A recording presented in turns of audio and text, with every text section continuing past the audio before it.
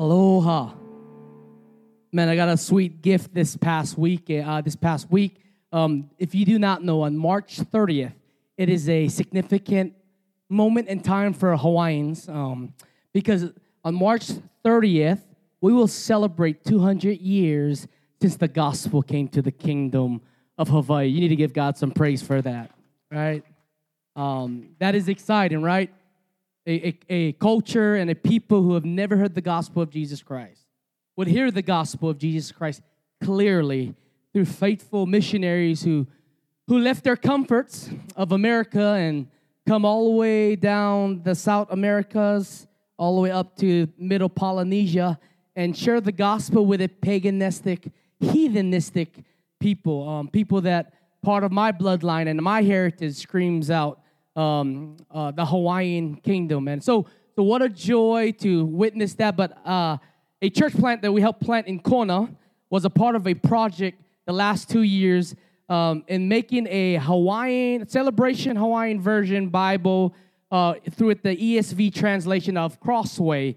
And I have officially got a copy of it. We have named it Kawai Ola, the living water book. That's what it means, living water. And so we get to celebrate this, but don't you worry. We're going to order a couple cases, and we're going to make it available to the church before the celebration begins this month. But would you give God praise for this, right? And you may say, what's significant about this? First off, I believe ESV is one of the greatest literal translations out there from the original language of Hebrew, Aramaic, and Greek, Koine Greek. But also, I believe this right here is powerful because in the beginning few pages, you have the story about how the gospel came to the islands. And so some of you come from Hawaiian background like me, and many of you in this church, you guys will see some of the heritage that we have experienced in the last 200 years of the gospel really transforming our lives for the glory of God. So if you have your Bibles, and I hope you do, turn to Romans chapter 9. Romans chapter 9. We are in expository preaching church, meaning that we preach straight through books of the Bible, verse by verse. Today, though, we are making it an exception to change just a little because we have an initiative and movement that we are being a part of that we shared 2 weeks ago called Who's Your One? And before we jump into our text, I wanted to share some significant things regarding the church climate in America today. And here's some things. This is a survey done by Pew Research Center. You can go online and see this, but there is a dynamic change of spirituality in the context of the evangelical Christians today. If you do not know, saying the name Christian is not enough in our context today. Right now, even the word evangelical Christians is almost being distorted from what it truly means. But the word evangel is a Greek word the word means the gospel, all right? That's one of the words we will say every Sunday or every time we're in the gathering together. That's a word that we believe that is much bigger than any topical message we can preach on. But even if we preach on a topic, we're going to point people to the gospel, amen? So I want you to see this heartbreaking and heart-wrenching statistics that I found online. This is a credible source, and this is a phone survey done 2 different times in 2009 and 2019. And I want you to see what the stat says. Number one, in 2009, a phone call research says out of the 100 people that they've called, said that 77% of adults are either Christian or Catholic. Now, in our church, we make it very clear that today, Christian and Catholicism is not the same, all right? We don't believe in the same scriptures, right? But there is an opportunity to share the true scripture, the true Jesus of scripture with people who have Catholic backgrounds and all that. But this is the world. They view Christian and Catholic as the same people. We believe that's not true. So 77% of them are adult Christian or Catholic. Going down further, in 2009, 51% were Protestant, which we would consider Ohana Church to be evangelical Protestants, and 26% were Catholic, all right? So the rest is true. That the word that they would define, the remaining core of that would be called the religious nuns. Now, I'm not talking about Catholic nuns, N-U-N. I'm talking about N-O-N-E-S. That this is a agnostic, atheist, right? Other beliefs, but outside of this is what those phone calls has represented. Now, I want you to see the staggering drop in this 10 years come today or 2019. A few months ago, this was done actually in December 2009, so just a few months ago. It says this, that today, in those same surveys, 65% of adults consider themselves Christian or Catholic. The breakdown is 43% Protestant and 23% Catholic. That means the remaining is of the religious nuns are 35%. This is what it means. There is a decline in Christianity in America. All right, now we can go to the metrics of denominational issues. We can go to the metrics through racial issues in our context, in our culture. We can blame anything for whatsoever the case is. But the reality is there is a decline, and there's really two ways we must respond. We can either be the ones that help solve the solution, right? Or ones that be the issue, okay? So I pray that for Ohana Church, our desire is to be gospel-centered. Amen, right? Right, gospel-focused, right? And gospel-urgent. This is why church planting is big for us. And this is true for a lot of us, even in our context today. Let me give you some stats in general. Like this is in general in all of America, right? It says that majority of church members, right, are only attending 26 Sunday services out of the year. Only half. This means that a lot of church members are attending but not belonging. They're seeing service as an event and not an opportunity to meet Jesus with others, people to meet Jesus. Does that make sense? Other staggering thoughts here. For teenagers growing up in the church, think about our OPO, our youth, our Keiki, all in there. Keiki Kana, Keiki Vahine, all of them, right? 3 out of 10 agree, 3 out of 5 teenagers leave the church at the age of 18. When school is finished. Or let me go further. For Christians sharing their faith, only 3 out of 10 agrees that sharing your faith with lost people, with people in general, is important. 3 out of 10, right? So I want you to see this. Today, as we look at Romans chapter 9, I want you to see some truths in this one simple verse of verse 17 on how God displays His glory among us people. Would you stand with me in the reading of God's word? Now this chapter has a lot of debate in it. Depend on what theological preference you come from. If you're Reformed, this is your favorite chapter. If you're not Calvinistic or not Reformed, you don't like this chapter. You skip over it, right? But we're all guilty of having theological preferences. Can I get a witness, all right? But may we be Christ-centered in our approach today. And this whole chapter talks about God's sovereign choice, meaning that God does not choose people based on them choosing Him. That will preach, right? So what this scripture is sharing is that God simply chooses people because of His grace. Can I get a witness, right? All right, God does not need your help to save you. He does not need my help to save us. He does it completely through His precious Son. So Paul makes a great resounding truth in verse 17, understanding God's sovereign choice.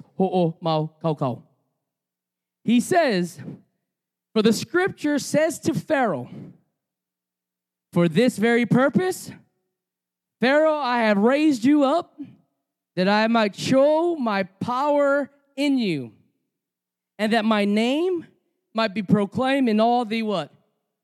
God, we pray today that in this simple scripture, would you give us truths that are both theological and relational? And God, that you would honi and lomi us in the process. Hug us, squeeze us, correct us. If there's anything in our lives that does not look like you, Father. Thank you for Jesus and your Spirit to refine us and conform us to the image of the Godhead. In the name of the Father, Son, and the Holy Spirit. And God's Ohana says loud and proud, Amen. Nahoy lalo, you may be seated. There is some joy in this one verse. And what I want to do is I want to share 3 questions. 3 questions for us to meditate on. And not really going to preach much, but I'll teach a lot today. And some questions that really will help us identify our walk with Christ. Do we have fellowship with Christ? Do we have a relationship with Christ? These verses would allow us to sharpen who we are in Christ. So first question number 1, what is God most passionate about? Now, I want you to think deeply about this very question. I want you to look in light of the text, right? Look into the text and see what God is most passionate about. You may say God is most passionate about His creation. God is most passionate about us, humanity. You may say that God's most passionate about missions and missionaries and mission trips. You may even say because of missions, God is most passionate about world peace, right? Or even in this spectrum today, where we are in this season, God is more passionate about politics. Can I get a witness, right? Like you may say that's what God is passionate about. But if we exegete and expository this text today, this small little verse in context of His sovereign choice, here's the answer, right? God is most passionate about Himself. I want you to say that. 1, 2, 3. God is passionate about Himself. Now, I want you to say it like you mean it. 1, 2, 3. God is passionate about Himself. I want you to look at the verses. Let's reread it. It says, for the scripture says, Pharaoh. Was Pharaoh a good guy in the scriptures? Right? He was not a good guy in the scriptures, right? For this very purpose, Pharaoh, I have raised you up that I may show what? My power in you, and that what? Everybody say it again. My name might be what? Proclaim in all the earth. Look at those 2 phrases, right? It is so true that God is all about Himself. Number 1, it says that it's about His power. It says it's about His name. Paul is quoting Exodus chapter 9, where God is delivering Moses to Pharaoh and putting plagues on Egypt so that Pharaoh would set God's people free. Look at what chapter 9 of Exodus says. It's on the screen. It says, then the Lord said to Moses, rise up early in the morning and present yourself before Pharaoh and say to him, thus says the Lord, the God of the Hebrews, let my people what? Go, that they may serve me. For the time I will send all my plagues on you yourself and on your servants and your people, so that you may know that there is none like me on the earth. God is about Himself.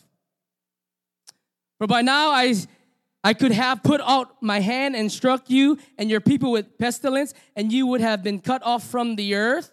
But for this very purpose, here's the verse that Paul is screaming and shouting out. For this very purpose, Pharaoh, I have raised you up. You guys see it? To show you what? My power, so that my name may be what? Proclaimed in all the earth. This is 2,000 years before Paul rewrites and requotes this in Romans. And what we know historically from Genesis all the way to this part of Romans, the letter to the saints of Romans, what we see, it has come to fruition. There's many things that have come about where God is proclaiming His name among the earth. Look at what the Bible says in 2 Samuel 7. David thinks that he's going to build this big temple and this big castle for the Lord. And then in 2 Samuel 7, God says otherwise. He says, you shall not build it, David. He says, he shall build a house for my name. Who is he? He's not talking about David. He's talking about his son Solomon. But here's the purpose why Solomon is going to build my house. Say it with me. For who? For God. For Him. God is passionate about what? Himself. Go on to Ezekiel 36. It says, therefore it says to the house of Israel, thus says the Lord God, it is not for your sake, O house of Israel, that I am about to act, but for the sake of my what? Holy name. God is about Himself. He's passionate. Psalms 103 verse 1 says, bless the Lord, O my soul, and all that is within me. Bless His what? Holy name. We see a man named David actually now excited about, no, it's not. It's for your name, not my name, Lord. This is why we're doing the things we're doing. Matthew 10:22. We see this in this gospel. And Jesus said to them, and you will be hated by all for what? My name's sake. If there's one thing we get from Scripture, it's that God is passionate about himself. Well, let's flip the coin. You may say, man, God is some conceited bug out there, brothers. Well, let me tell you something, all right? Let me just be very clear, all right? Before we be critical about God's passion for himself, let's talk about you for a minute. I'm pretty sure everybody has done a selfie about themselves in the last 2 years. And for some of us who are a little bit more proportionate than others, right? We tend to take picture of the part that look better than others, right? So take picture from my good side. No, take picture from my bad side, right? Like we about ourselves. We love ourselves, right? I mean, the joke is, right, I've said it before. When I was going to high school in the 90s, girls love putting butterflies on their back, tattoo butterflies all over their back. Then what happens? They begin to have children. And then the back does not look like a pretty butterfly anymore. It looks like a pterodactyl.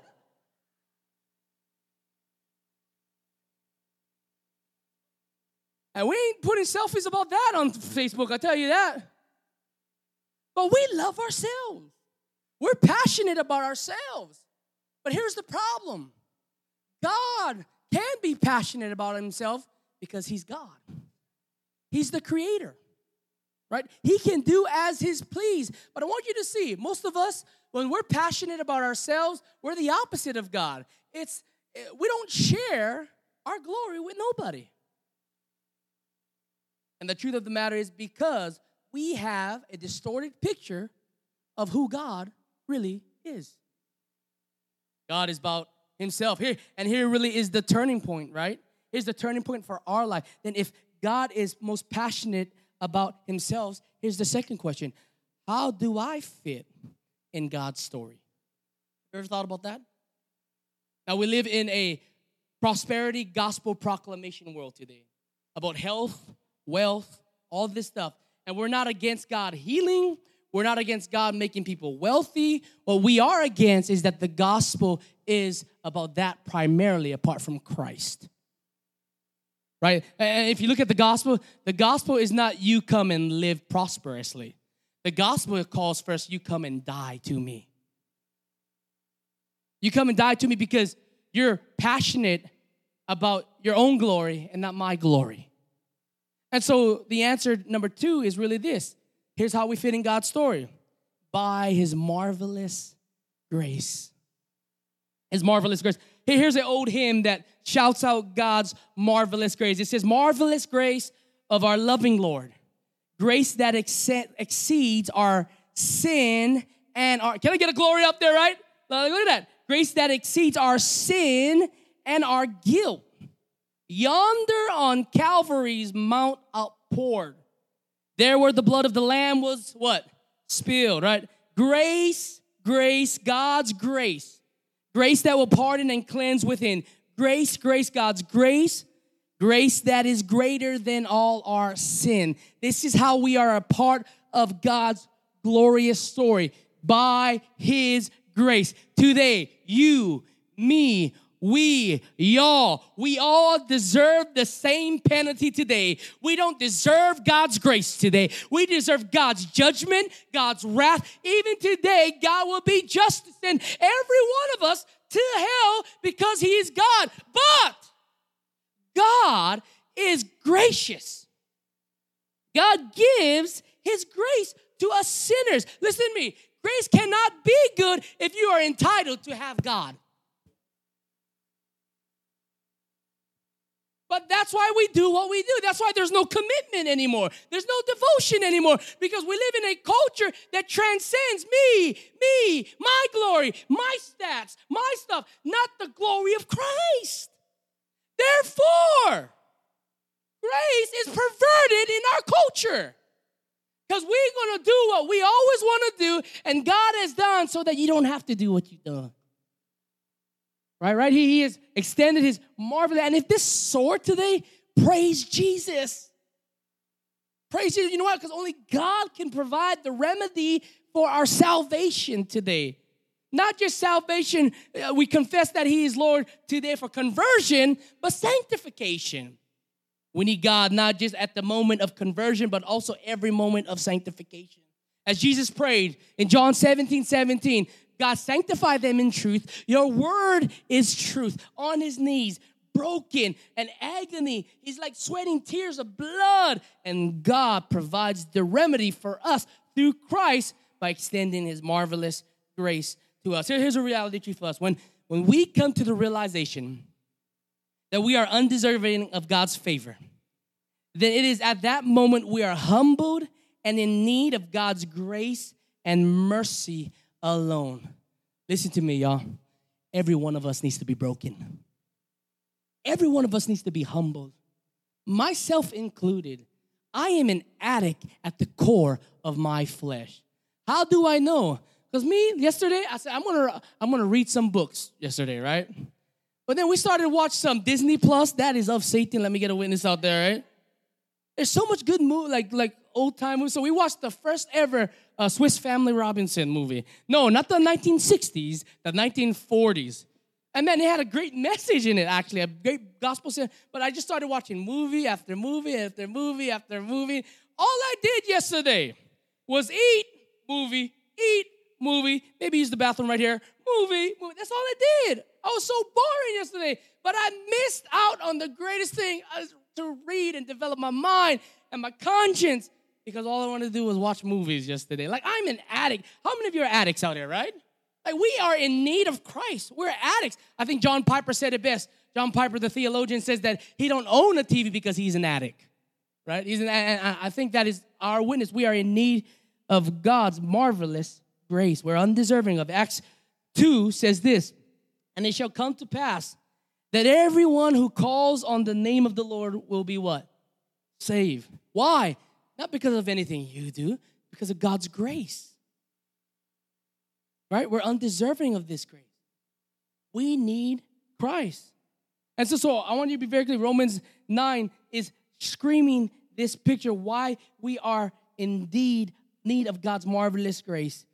It's because of Christ will make his name known. And I want you to see in this text in Romans 9:17, nobody's absent from God's story. Whether you're on the wrong side or the right side, you are a part of God's story. Listen to me. Pharaoh was raised up by God himself so that God can prove to the earth that his name is powerful. So don't trip on politicians and kings and queens and all those who are in a position of authority, even myself included, right? Don't trip. God ain't done yet. God is in complete control, and he is about his fame, and he allows you to be a part of that story by his marvelous grace, and we get to be a part of God's glory to the ends of the earth. Here's the challenge as a kahu, as a pastor. One of the biggest challenges is when we planted this church almost 5 years ago, is the metrics of the American church plant. Or what it looks like, what it should look like. And then what happens, the enemy does something deceiving, right? He starts to use our hearts and the hearts of other brothers and sisters in different churches to compete against each other. Right? And depending on what kind of denomination you're a part of, you have your truths, you have your fallacies, you go through that. And the one thing that I am reminded of, right? Listen to me very clear. God will never measure a church based on how much they do. Okay? God will always measure a church based on the clarity of the gospel in his people. Let me say this. We can be a part of football programs. Right? Guilty, right? Right? We can be a part of all these inner city works that we've done, right? And we can serve people. We can give them food. We can give them clothes. We can give them X's and O's and strategies on leadership. But if we don't give them the clear gospel of Jesus Christ, we failed that program. Right? Today, we're celebrating our state championship today in our football team at Aunt Sally's. We have our banquet. Took this long. I know football's been done like 4 months already, right? But it took us this month. And I know they're going to ask me to pray. And I think for every one of us, we have a platform to showcase the gloriousness of Christ. But I want us to be very clear that the framework of the gospel never begins with God's love for humanity. The framework of the gospel always begins with God's judgment on humanity because of their sin. But the beauty of the gospel is that part of that framework is that God desires for people to be saved in his name. How can we tell people that God loves them apart from clarifying why God loves them? If the framework is that God loves you, anybody going to accept love. But why? Because you're a sinner, deserving of his judgment and his wrath. But because he's all glorious and all powerful, he extends a bit of his goodness to us through his son, that while we were at our worst, God gave us his best. See the framework, how it changes? But in the last 50 years, we've been preaching this gospel that just Jesus loves you. And though that is a small truth of it, the whole counsel of Scripture teaches why he loves us, right? Because we're sinful, right? And we're in need of God's grace. Well, listen to me, not for the sake of humanity, but as this text, for the sake of his name. His holy, glorious name. So here's the final question, and I want us to respond. Question number 3, right? How should we respond? Here's a very biblical answer. We should make his name famous. We should make his name famous. I want you to hear this very clear. If you are a follower of Jesus, right? If you belong to Christ by the framework of the gospel that we just cleared today, by you understanding you are undeserving of the Lord, by you understanding that there's a need for repentance because you're convicted of your sins in front of a holy God. By that framework and by respond, if you are genuine, a follower of Christ, here's a couple things I want you to hold fast to, right? Here's what God has done for you. Number 1, God has called you into a relationship with himself. That is some glorious reminders. Number 2, God has called you into a relationship with his church.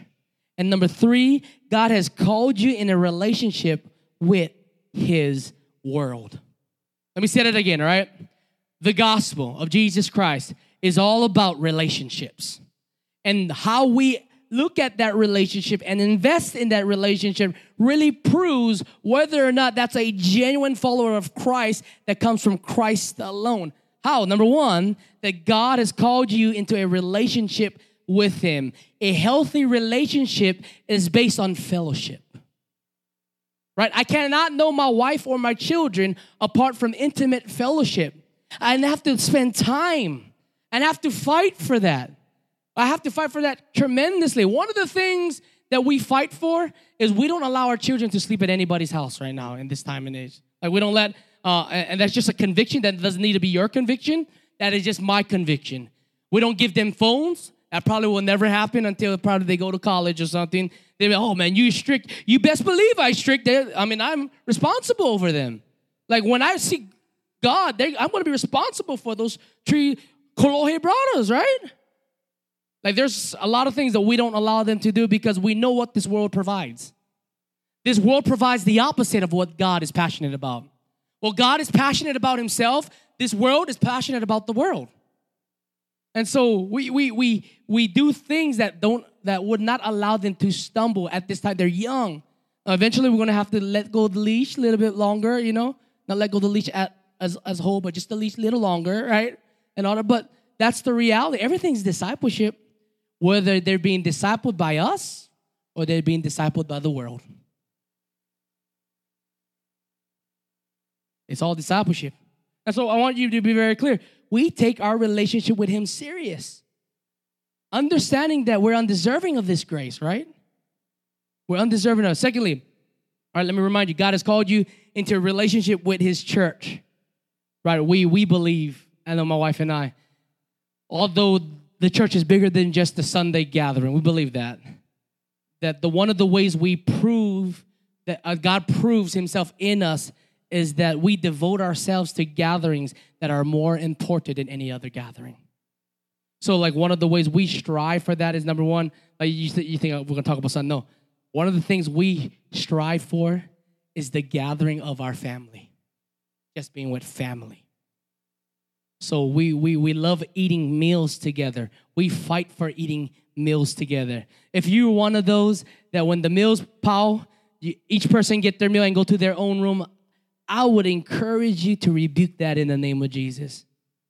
Even when you don't want to eat with your crazy 3 rascal Hawaiians, right? You want to strive for that. Why? Because here's the tendency for us in our lazy context, right? We'll put TVs in every room so that TVs can be the babysitter for those children, right?